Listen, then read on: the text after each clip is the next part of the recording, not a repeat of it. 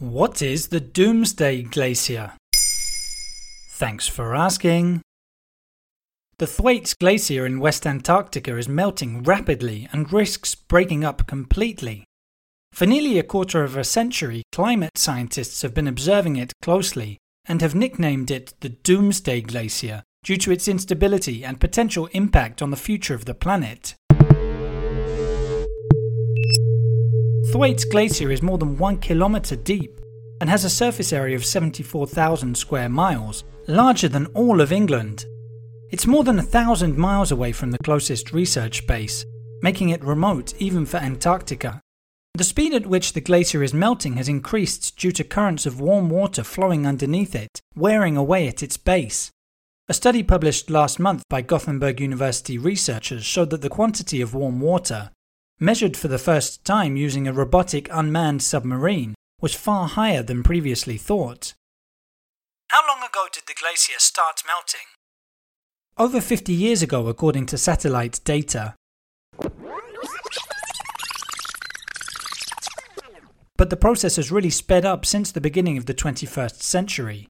Since then, experts have invested significant resources in closely monitoring the Doomsday Glacier. The submarine measured a number of criteria in the water under the glacier, including oxygen content, salinity, and temperature. A Washington University study in 2014 suggested that a significant tipping point had already been reached. It found that the gradual and continuous melting of the Doomsday Glacier would eventually lead to it collapsing within the next 200 to 1,000 years. However, the latest Swedish study, led by Professor Anna Wallin, is far more pessimistic. She told The Guardian, "The coming years will be crucial. They will determine what happens to this glacier."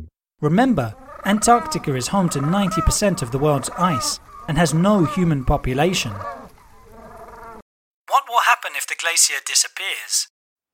The Thwaites Glacier stops the rest of the region's ice from flowing into the sea. It acts as a cornerstone for other glaciers in West Antarctica. The Doomsday Glacier already contributes 4% to global sea level rise, and its collapse would lead to a rise of 65 centimetres according to the International Thwaites Glacier Collaboration. I bet it isn't the only glacier in the world that's causing concern. No, and there are an increasing number of studies on the subject. We've already known for several decades that global warming is the main cause of ice melting. In summer 2020, Nature Journal published an investigation showing that the melting of the world's second largest ice sheet in Greenland is reaching tipping point, regardless of efforts that may still be made to save it. Scientists are constantly issuing warnings on the subject. If greenhouse gas emissions aren't reduced quickly, irreversible climate change will be seen over the coming decades and centuries.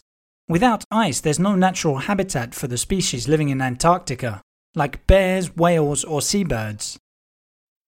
There you have it. Now you know what the Doomsday Glacier is. In under 3 minutes, we answer your questions. What would you like to know about? Use the comments section to ask your questions on the podcast platform.